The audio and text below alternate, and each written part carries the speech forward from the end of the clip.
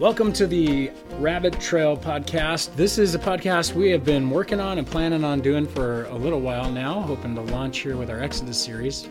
But considering that we have a bunch of questions that were asked and we have not yet finished, we're going to get into those. For those of you who just picked this up, my name is Greg Harris. I'm Senior Pastor at Olive Branch, and my guest host is...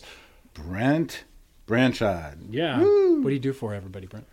I'm the Connections Pastor, kind of the member care, new believer pastor, and so that's kind of what I do. Wear a lot of hats. And yeah. So this podcast is going to be aimed at one thing, and that is really kind of, as I'm putting it, travel down interesting paths to help you understand the Bible and your faith a little better. And those paths are the ones that we couldn't get on in the sermons. A lot of times I have to drop stuff and, don't get to say it, or you do. If you're doing it, I tell you chop stuff out or whatever. This is a place we can pick some of those back up. So, and it is a good place too, where people that go to Olive Branch, if you're ever listening to a sermon and think, "Ooh, I would like to ask him a question about that," because it's hard to raise your hand and be called upon during a service. It's a great opportunity to just email those questions in, and we can use this forum as well to answer the questions. No, so I'm imagining people like literally raising their hands during the service. I have wanted to do that. There's many times I sit there and just go, I wish he had like an earpiece and I could just speak to him right now on stage. The thing is, people raise their hands and say, "Amen, brother." And just keep moving. I see that hand. God bless you. So we've got about, how many questions? I think we've got about 9 or 10, maybe 11 questions. Some of them are multiple parts, and people have asked. And so, how do we want to do this? I will just start reading some of the questions to you. Like you said, you said that you would answer the questions if people ask them. So some of them might be just 1 or 2 word answers, and we can move on. Some of them might require a little more discussion, so we'll spend some time on those. But one of the first ones I got, it says, "Why did the Romans torture Jesus?" I like this one because it was like a little kid drew the drawing. It was. I have pictures and animation. But now some adults no, I drew those pictures. The answer to that is basically Romans would crucify and torture anybody who is kind of like a rebel. We call them insurrectionists, somebody who's going to try to take over either a section or a kingdom in Rome. And so, hey, if you were caught doing that, like they thought you were a rabble rouser, somebody who's like starting another army, yeah, you got crucified. And so they tortured their people by crucifixion to scare off anybody else who'd be willing to step up and try to be a kind of a new leader of a rebellion. Kind of like the mafia worked back in New York in the days. They tortured people, made things public to send a message to everybody else not to do this. Yeah, so. Rome and mafia, they come from the same place. So. That's exactly right. I wonder where they got that idea. Yeah. All right. So how do you think preaching helps with outreach? Well, I think there's a lot of people who feel like preaching should only be discipleship, but it's both, right? You got to disciple people that do outreach, and you got to disciple people who've been outreached. And so I really think preaching can help in outreach in a couple of ways. First and foremost, just the Word of God's powerful to change lives, right? I mean, you and I have seen it. The Hebrews says the Word of God is sharper than any two-edged sword. It kind of cuts down to the bone and marrow, and just it gets to motives of people. And I think that the power of any sermon from any place leads back to the gospel. And so that means that it is outreach in some ways. Jesus preached as he went around and outreach. So second, I think it's a great place people can invite friends to if they don't feel comfortable giving the gospel out completely yet. I still think people do better one-on-one than in a crowd, but I think that's the case. I also think that it's a great place to inspire people and help educate them about outreach. I don't think you do a lot of education from the pulpit about outreach because it's kind of awkward. I invited my friend and you're telling us how to reach people. But I think it's definitely something to remind us that that's part of the Great Commission, right? That is the Great Commission, and we need to get out there and get the gospel.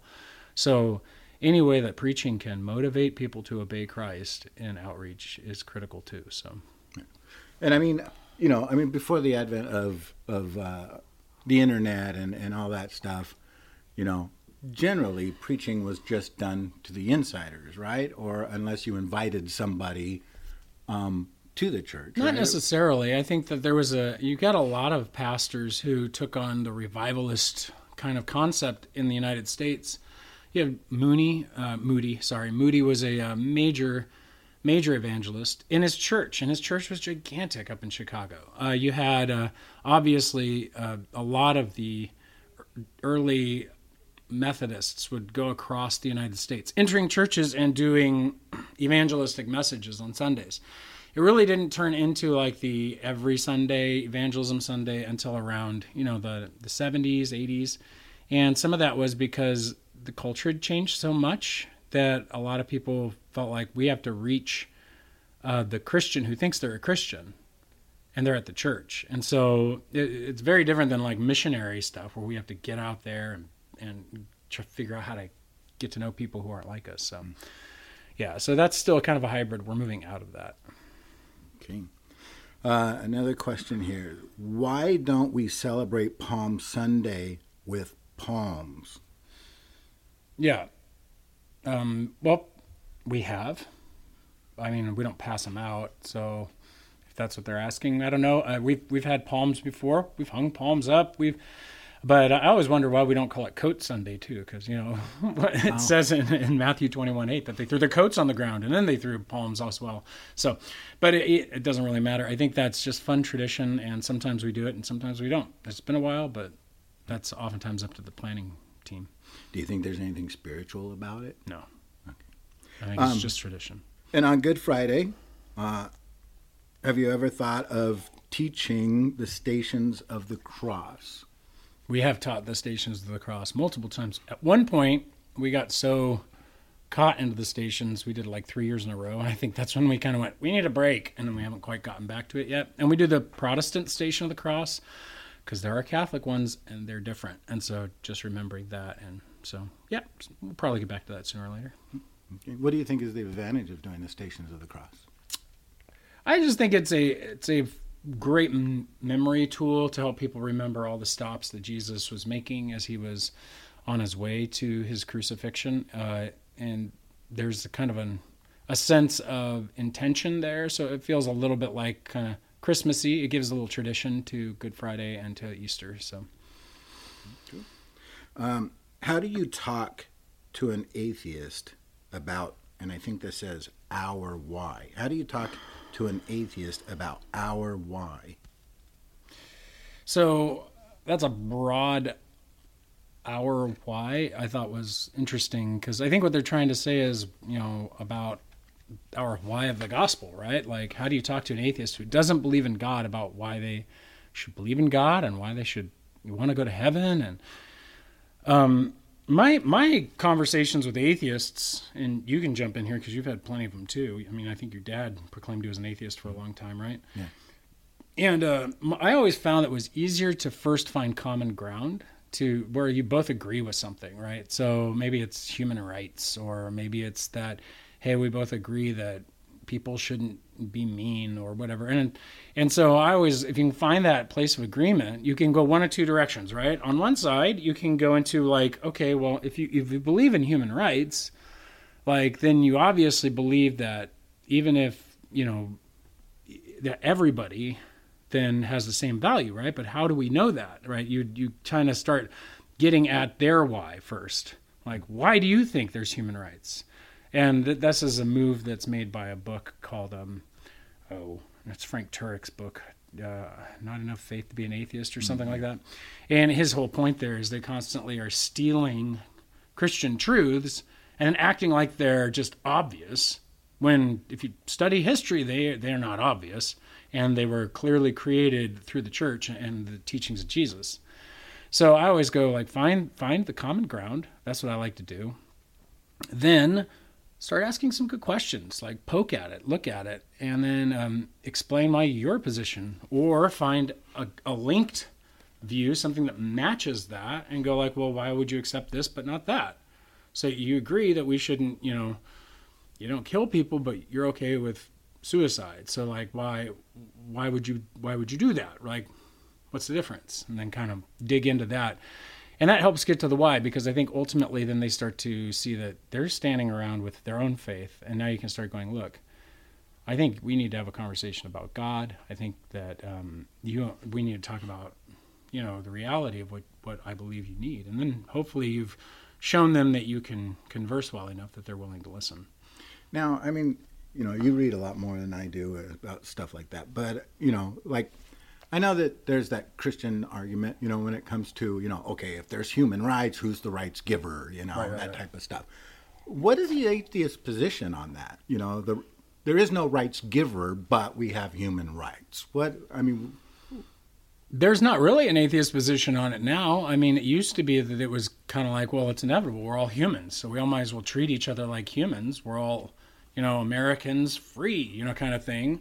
And then abortion comes along and you kind of have to make it, well, not those humans, or, like people with Down syndrome. And they're like, well, not those humans. There's a tendency to fall back into their Darwinism, which is like, not all humans are equal, which is really what Darwin said and why we did eugenics. And not every human has a right. Right. And so then it becomes really might makes right. If I've got the power, I make and that's what's going on now. So a lot of classical atheists are struggling, like Sam Harris and them, looking at the modern situation going like, whoa, time out. And they're like, what? We got no grounds here. Like, we can do whatever we want. Every human's for himself, right? And so I think they'll try to ground it in some kind of like, well, we all agree that we're all equal. And it's like, oh, okay, what happens when one group doesn't agree? Who arbitrates between those two and makes that case? Because you can't just leave them alone. They're both humans. And so there's this tension in human rights that's showing up because now they want to give it to animals. I don't know. So it never stays with humans. It either reduces what humans like.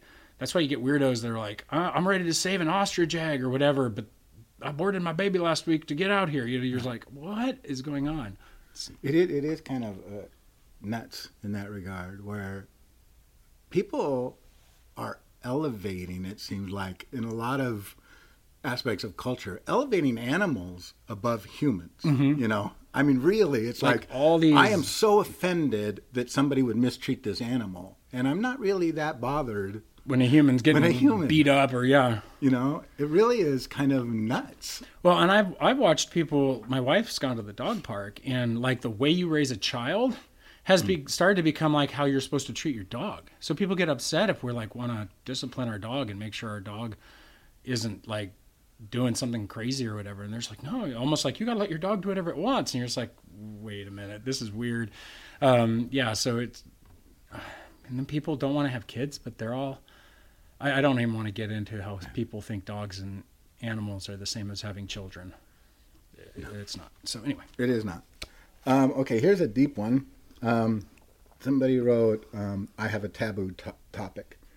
I've been a Christian for 23 years, attended multiple churches, and have faced a lot of rejection, neglect, and abuse from Christians and leaders in some of these churches, and they made it, not all branch. And this trauma has caused me to be socially awkward. How do I learn to trust people again? Well, that's kind of a very deep and loaded question. Yeah, I would say that first and foremost, finding a very good, just kind of a counselor to deal with rejection is really important. Being a person who is socially awkward, and I just am that way. And now that I've had children, I realize, oh, that's just my genetics. The rejection is a deep-seated, difficult thing to kind of overcome, but it's possible when you understand Christ, right? So I think somebody has to help work them through, number one, forgiveness, right? Even if they don't ask for forgiveness, forgiveness is releasing the right to judge, releasing the right to hold on to your bitterness and what they've done to you, and trusting God is going to bring vengeance and justice, and then you can go on with your life. Two, then deeply studying the concepts of the value that God gives you, being made in the image of God, being that your value is found at the cross, that He's given His life for yours, and that can't be changed.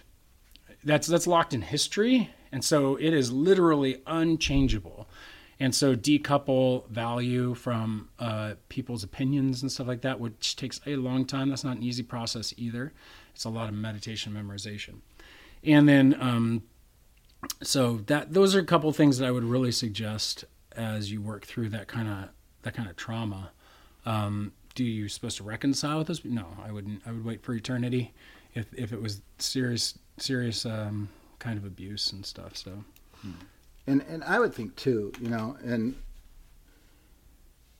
rejection to some degree. I mean, to some degree, rejection is interpretable, right? Because I could feel that you rejected me, but you didn't necessarily reject me. You just didn't respond the way that I want you to, right? And so that's not true rejection.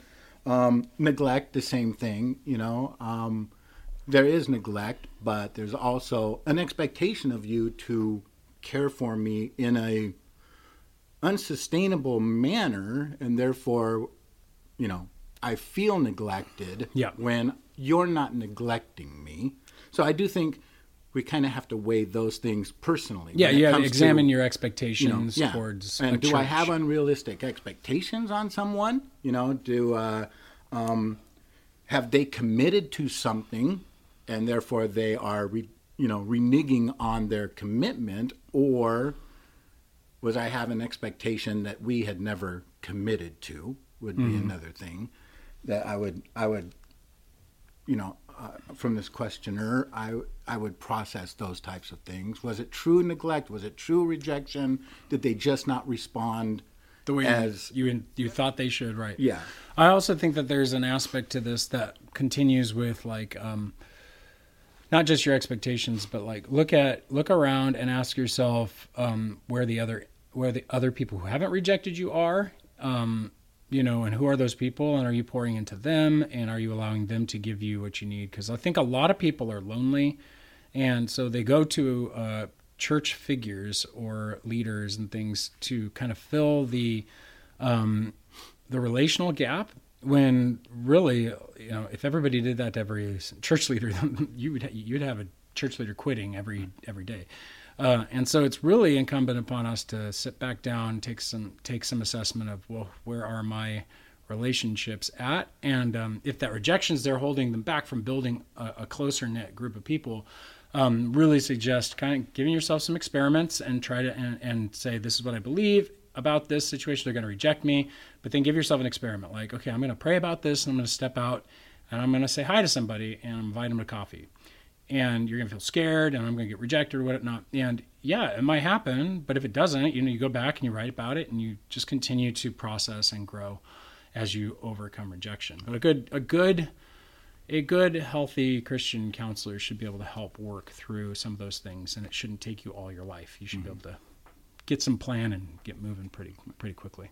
And again, when it comes to forgiveness too, and I mean, there is truly these things, but also when it comes to forgiveness, one thing for me personally that helps me in the area of forgiveness, and I do believe true forgiveness is supernatural. You need the Holy Spirit. Yeah. You need the Lord to prompt your heart to at least want to forgive at the beginning, But also analyzing the aspect of, did somebody hurt me or did they harm me? And if somebody hurts me, it's easier to forgive, meaning they did something that offended me or hurt me, but it wasn't intentional. Or insulted me. Or, where harming me, they are purposely, out to get you. Out to destroy me. That makes it a little bit more difficult, but somebody that has hurt me makes it a little easier for me to let go of some of that pain as well. Yeah. So, that was kind of a heavy question. All right, Romans 5, peace and hope. God's plan for next year for you fears, and I have to give it to God. So, sounds to me like, what is God's plans for us for the next year, and then fears and how to give it to God. So, I'm just anxiety over. Yeah, I'm just going to really dive more into the fear question, because planning in the future and stuff, right?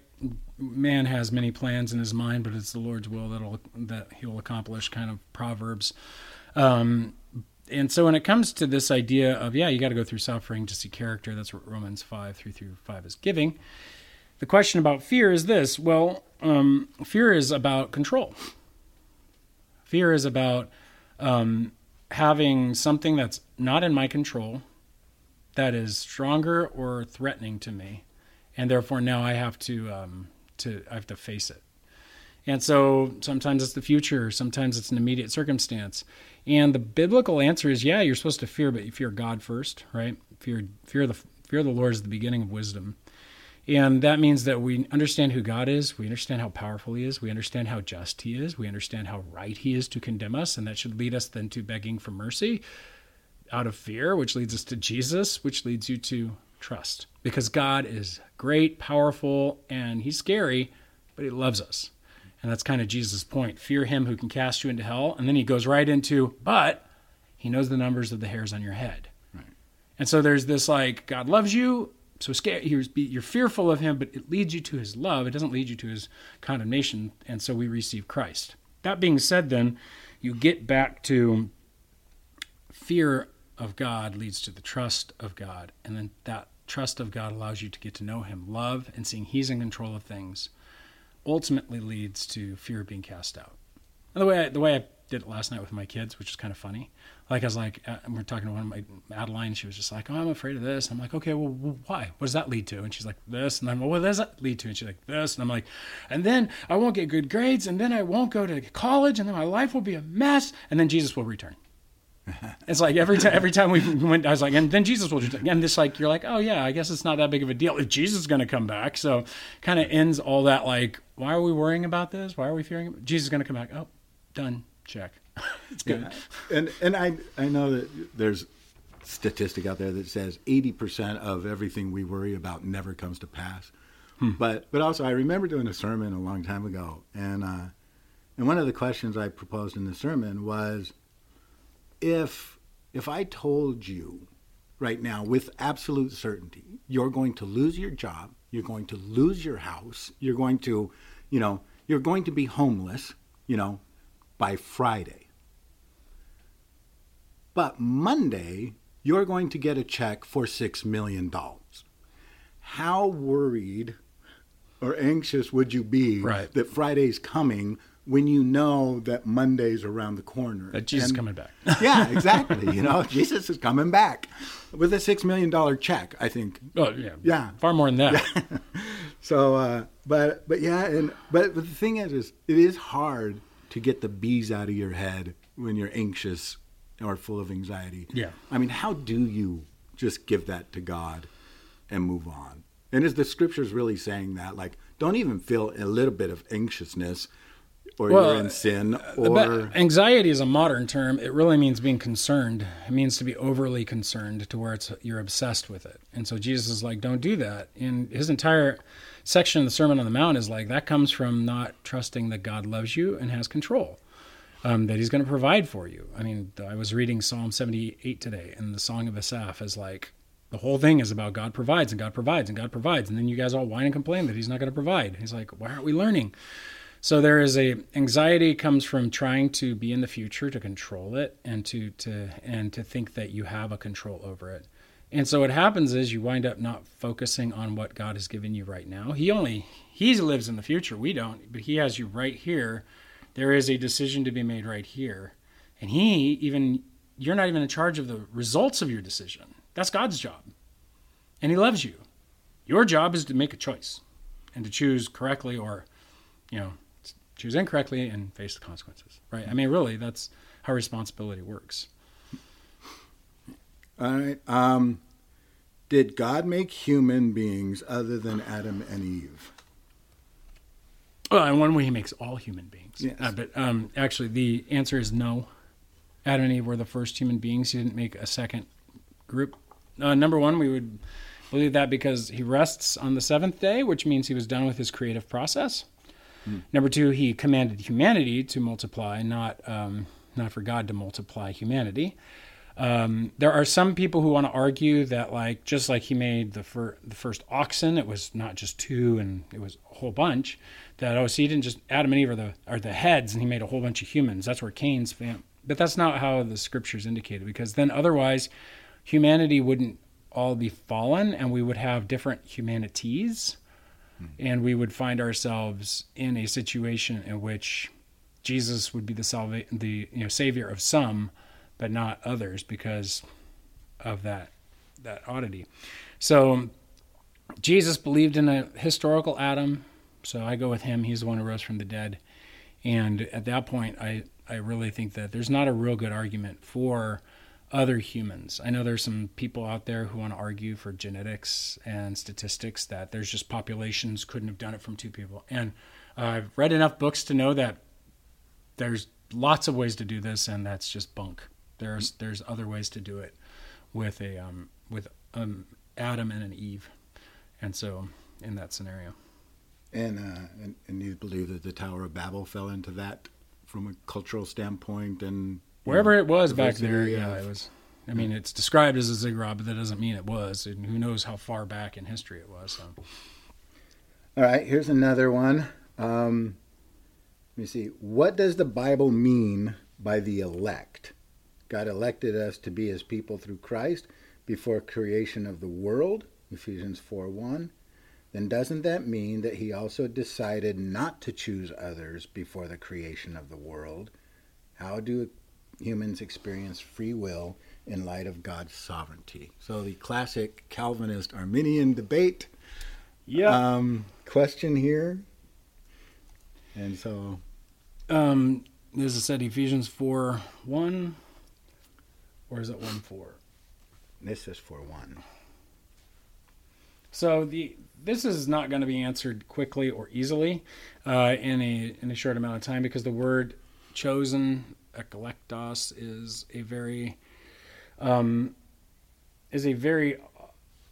kind of, or ekologomai in this case, it is a very broad terminology that comes out of Hebrew, out of the Israelite culture, and the viewpoint of, and it can have a wide range from God chose a nation as a people, and that your faithfulness as that nation determined whether you were in the chosen or out. Some people argue it that way. So it's like you're chosen in Christ. So in a sense that Christ was the chosen one, and therefore if you are faithful in Christ, then you're part of the chosen. That's how some Arminians will view it. And some other people who will say, like, yeah, and that doesn't include individuals. But they go, well, God knows, right? In fact, later question, we'll just hit that one too. There was actually a question of like I think it's the next one, right? Yeah, so, it is. If God knows what I am going to do 5 years from now, is he making me do it? Predestination. Right. So the same thing happens with this chosen and predestination conversation. Question is, if God knows who he is going to choose or who he chose, does that eliminate your choice? Classically, Christianity has always said no.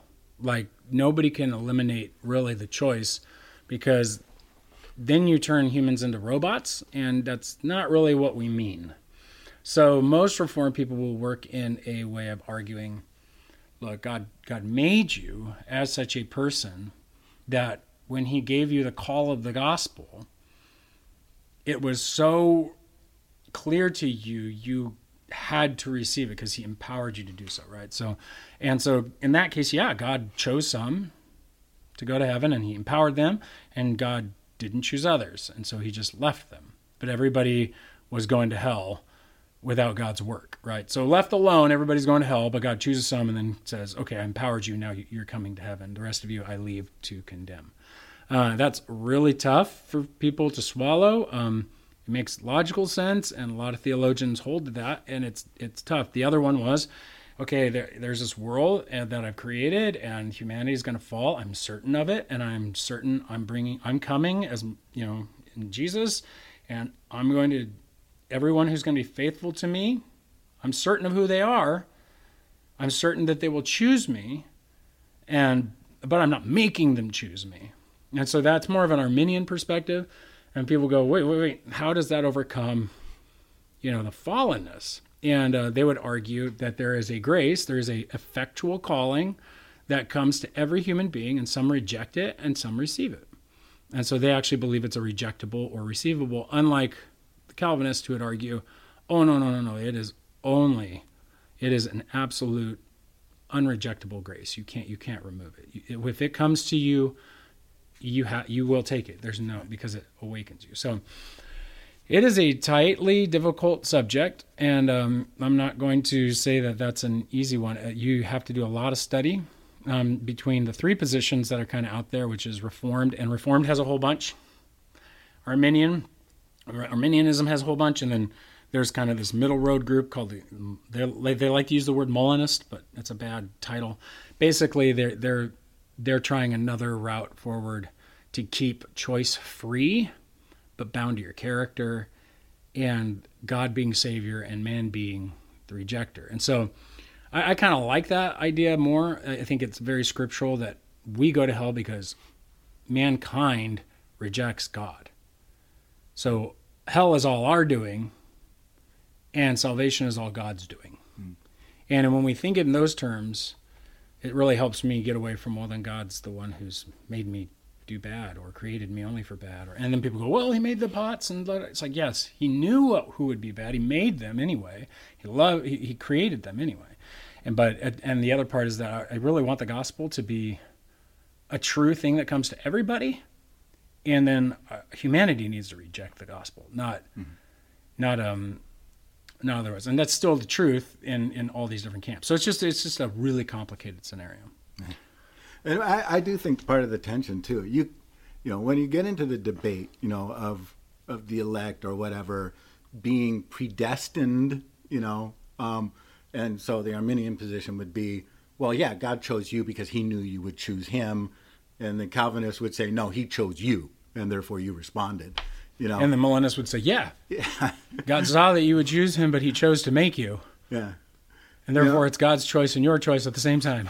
Yeah, but to me, the part of the tension that lies in both of those positions is you can't separate the two. Mm-mm. You can't separate foreknowledge from,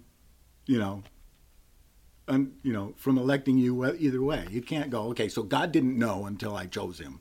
So it really is just, there is tension there that you're never going to resolve. Craig likes to say, William Lane Craig likes to say, when it comes to foreknowledge, it's about God's certainty, not about God's determinacy, right? So otherwise, God becomes a necessary being in the sense that even his actions are necessary. He can't do anything but what he knows he will do. And he knows everything he'll ever do. And so that's a logical problem for people because God's the freest being. And so you're like, wait, how can God be free? And yet he has to do exactly what he knows he'll do. It's like, so because he's certain of what he will do, but he's not, because he's certain of it. It doesn't mean that he's determined by some force beyond himself to do what he has to do. Yeah, and I know, the Calvinist position is the predetermination position. Parts of it, not all of them. And then, one of the things I've heard them defend is when Jesus was talking about speaking in parables specifically so people didn't understand the gospel and respond to it, right? What do you think about that scripture? I think that it fits deeply into the desire that Jesus was coming as a prophet who was determined to give the people what they deserved, and yet is a gracious God. And so there is a sense that you read through the Old Testament, and if you really want your sin, God's going to give it to you. And it's going to come out your nose. So watch it when God really gives you what you want, right? And so I think there's this sense where it's like, you really want me here? Okay, I'm here. But I'm going to be so here, you're going to be so ignorant of it because you are so hardened. Right. You're going to have to work it. You're going to have to come to me. You have all the information you need. I don't need to give you anymore. So I think that they were accessible parables. They just weren't accessible to their hearts. So it's kind of interesting. And that is a rabbit hole we could go through. Oh, yeah, that'd take way too long. All right. What happened to Joseph, Mary's husband, in the Bible? Well, we're not completely sure, but it definitely appears that he died sometime before Jesus began his ministry. So he was known, he had enough children. So, we know that he had 4 boys and how many ever girls. So Joseph most likely had died at some point in Jesus's 30 years before he jumped into the ministry stuff. We also know that because Mary had to be given over to John, not, so. All right. Just a couple more questions here. Can a Christian manifest the influence of a demon? Okay. Yeah, so can they be demonized? So the answer there, a lot of my professors that I had from Talbot would say, you cannot be possessed. God possesses you. There's no ownership by demons, but you can be demonized, which means that demons can influence you as you give them influence through sin, evil habits, improper thinking. A lot of Christians, I think, baby Christians and others, are so influenced by the world that their mind, there's no need for the devil to mess with them, or the demons to mess with them, because they're already believing what the demons want them to. But the demonic is definitely able to influence us, just as our sin remains in us and influences us, and the Holy Spirit is still present. And there's a war going on there. It's the old man and the new man. We got to put off the old man, put on the new man. It's the spirit versus the flesh, and it is the kingdom of God versus the kingdom of darkness. And so those things are all there. But we have the power to overcome. We have the power to grow in sanctification, and it won't conquer or win. And therefore, any kind of demonic influences can be dealt with in the name of Christ. You got to kind of dig out the false beliefs and work through it. So, and probably one of the deepest dive, tomes of theology on this would probably be the Screw Tape Letters, right? It is a good book. There are some good books on the subject. Unger did a whole book on that question of demonization, and he's kind of the one who reset it. Clinton Arnold, my professor at Talbot, he's also been very invested in this conversation. And Michael Heiser, who does the Naked Bible podcast, he'll have some people on occasionally that'll do that stuff. So, I mean, it's not an unknown subject of spiritual warfare and exorcism and things like that. But in this case, again, we're not going back to classics like, oh, we're possessed. That's not the language of the Bible. Yeah, and the Screw Tape Letters is a fun read. It is a fun read. It is a fun read. All right, I think this is the last question. Well, actually, there's two more. How do we know if we can trust a person's experience of God if there is no way that we can affirm or deny it? Well, I don't think Jesus says that you can't affirm or deny somebody's trust in God. I think there's several things that are fruit. Jesus gives us 4 soils to examine. Some people immediately reject. Some people go through major suffering after they receive what appears to receive Christ, or they receive Christ, and they walk away, they fall away. There are those then who receive Christ, grow up, but get choked out by the worries and cares of the world. And then there are those who trust Christ and produce fruit. Jesus says then at least you need to examine the fruit. So what's the fruit? We know there's the fruit of the Spirit, and so there should be a character that's forming in the person. I think that means there's the presence of the Spirit, and we know the Spirit of God should convict someone of sin. So if I don't see a conviction of known sin in a person, it's an obvious known sin. So like somebody is, messing around outside, with their girlfriend, and they become a Christian, and suddenly they're like, it's no big deal. It's like, if I tell you it's a big deal, the Spirit of God should resonate with you because you are now capable of understanding spiritual things, and you should be convicted. If that's not there, I question. I go like, oh, that's not good fruit, because you should be bearing the Spirit's fruit, not just your fruit. It's not just being nice and having character; it's the Spirit's fruit.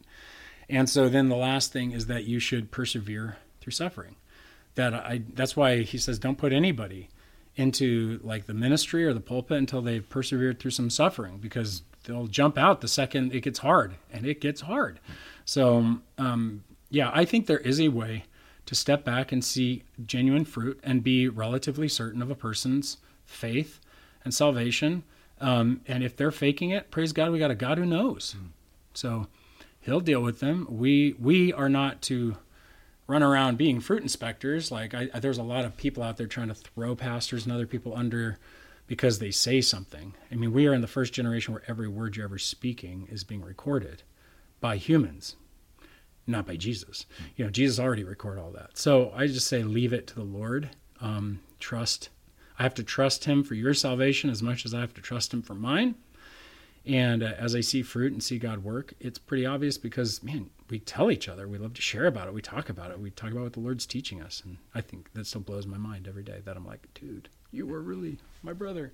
And a person's experience will never contradict the Word of God, or the character of God. Yeah, it won't. So, all right, last question. And obviously we did this series during the Christmas break. So who started Christmas presents? And is there a difference between Nazarus and Nazareth? Okay. So I'll do the Nazareth thing first. Nazareth apparently is some anime guy who has got magic powers. Nazareth is the place where Jesus was raised. So the second question on Christmas So if you want to presents- know about Nazareth, talk to your children or grandchildren, depending on how old you are. Yeah, but not Nazareth. Okay. That's the actual biblical spot. So I just think people say them so closely. It's like, well, what is what? So the Christmas presents thing is interesting because it began actually not with Christmas. It began with the St. Nicholas Day. So St. Nicholas was originally... they revered saints on the day of their death. And so his death day was December 6th. And so when Nicholas died, the church started celebrating him as a saint because he was an amazingly generous person. He was part of the Council of Nicaea. He was a bishop of the church, but he would go to people's homes and give them large sums of gifts in order for dowries and stuff like that. And so on St. Nicholas Day, it became popular to give gifts to each other, especially hanging stockings in your chimney and stuff like that, where you would usually give an orange because it represented the little bag of money. So that's a tradition. It kind of grows in Holland and in Europe through the Middle Ages until it kind of pulls together into Christmas. And so St. Nicholas becomes Father Christmas, Santa Claus, which is actually St. Nicholas. He gets that name from the Dutch in the United States later because that's how they would say it, Sinterklaas. And so St. Nicholas Day becomes welded with the Christ Mass on December 25th, and so presents started being given. They start getting put under trees by Martin Luther, who brought the tree inside and put lights on it. And so the traditions just kind of grow on each other for thousands of years. Pretty cool stuff. All right. And if Moses told God to calm down, why didn't God just make him stop? Because God is merciful and patient, and he likes to work with us. Yes. If he didn't, we would all be dead. Yeah. So, right? So that's pretty much it. Mm-hmm. Awesome. Well, thank you, guys. What good questions, man. Some of those are really hard. I got entire books on them. So, yes. Some of them, like I said, you can answer them in a couple of words. Some of them, it's going to take a couple of discussions. Yeah, if anybody's really interested in some of these deeper questions, I always want to recommend a few resources. There's a great resource that's currently just come out for all kinds of questions pertaining to just apologetics, which is like, how do I know Jesus is who Jesus says he is, or all these things. And the first one's called Confronting Christianity. And what I like about this one is by Rebecca McLaughlin. It's a really good, just a short primer on all of the different topics about Jesus. Another one is just to get yourself a good systematic theology of some kind and work through it, whether that's Grudem's systematic theology or some kind of, there's a bunch of them out there. Just look up systematic theologies and you'll get all kinds. I know that Christian theology is out there by one of our local guys from CBU. So there's a bunch of those. And just want to challenge you guys, dig deeper, and you'll have great questions. I mean, every good question deserves a good answer, right? That's what the series is about. So, all right. So hopefully we will continue this and have fun with it, and see you guys around. And don't forget, if you got questions, send them in. We'd love to talk about it. Yeah, that's where did they send them to? They send them to Pastor Greg at obcc.church. There you go. All right. Thanks, guys. Have a great day. Bye.